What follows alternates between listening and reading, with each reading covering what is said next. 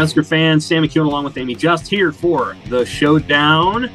We are in mid-January.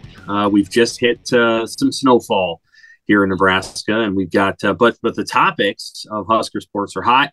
I want to remind everybody to subscribe to Husker Extra if you're watching the snippet of the Showdown, and to thank all of our subscribers who are already subscribing to Husker Extra, who are watching the full program. If you want to get all the exclusive stuff from Husker Extra, including text alerts, all kinds of good stuff that you're going to be getting from us, subscribe. Amy, it's thanks to last night covering the men's basketball win. That was well, it was ugly, but they won, right?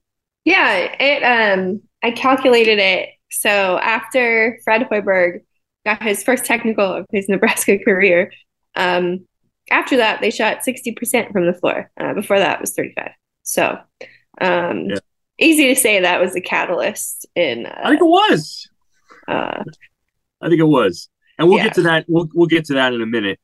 We'll get to that game and the Nebraska women's basketball game, their win as well in a minute. But we want to start with just big news that happened on Tuesday. Whitney Lauenstein is leaving Nebraska volleyball, and probably for good. I mean, it didn't. Obviously, the door might be a little bit open for her to return at a later date, maybe next year, maybe the year after. But she's leaving effectively to. She announced that she wants to deal with the passing of her father, which occurred when she was a senior in high school. She didn't have maybe time to process it then. She then played 2 seasons of volleyball at Nebraska. And now leaves.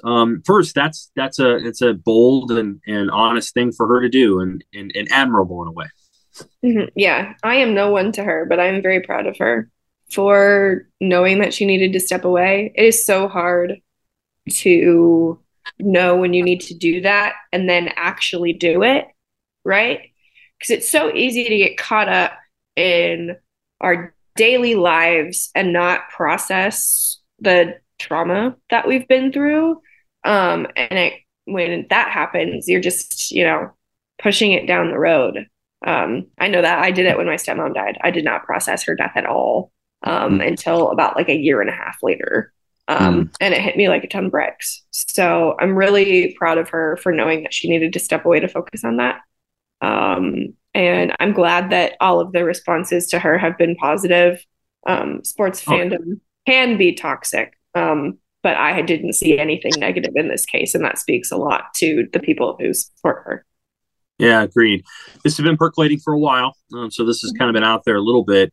And there was some thought that, well, this is part of why Nebraska signed a really, really good outside hitter in Merritt Beeson from Florida, because there was a sense of like, okay, well, who's leaving? Like somebody has to be, because they had kind of their hitters set a little bit, at least if they were going to go back to a 5-1.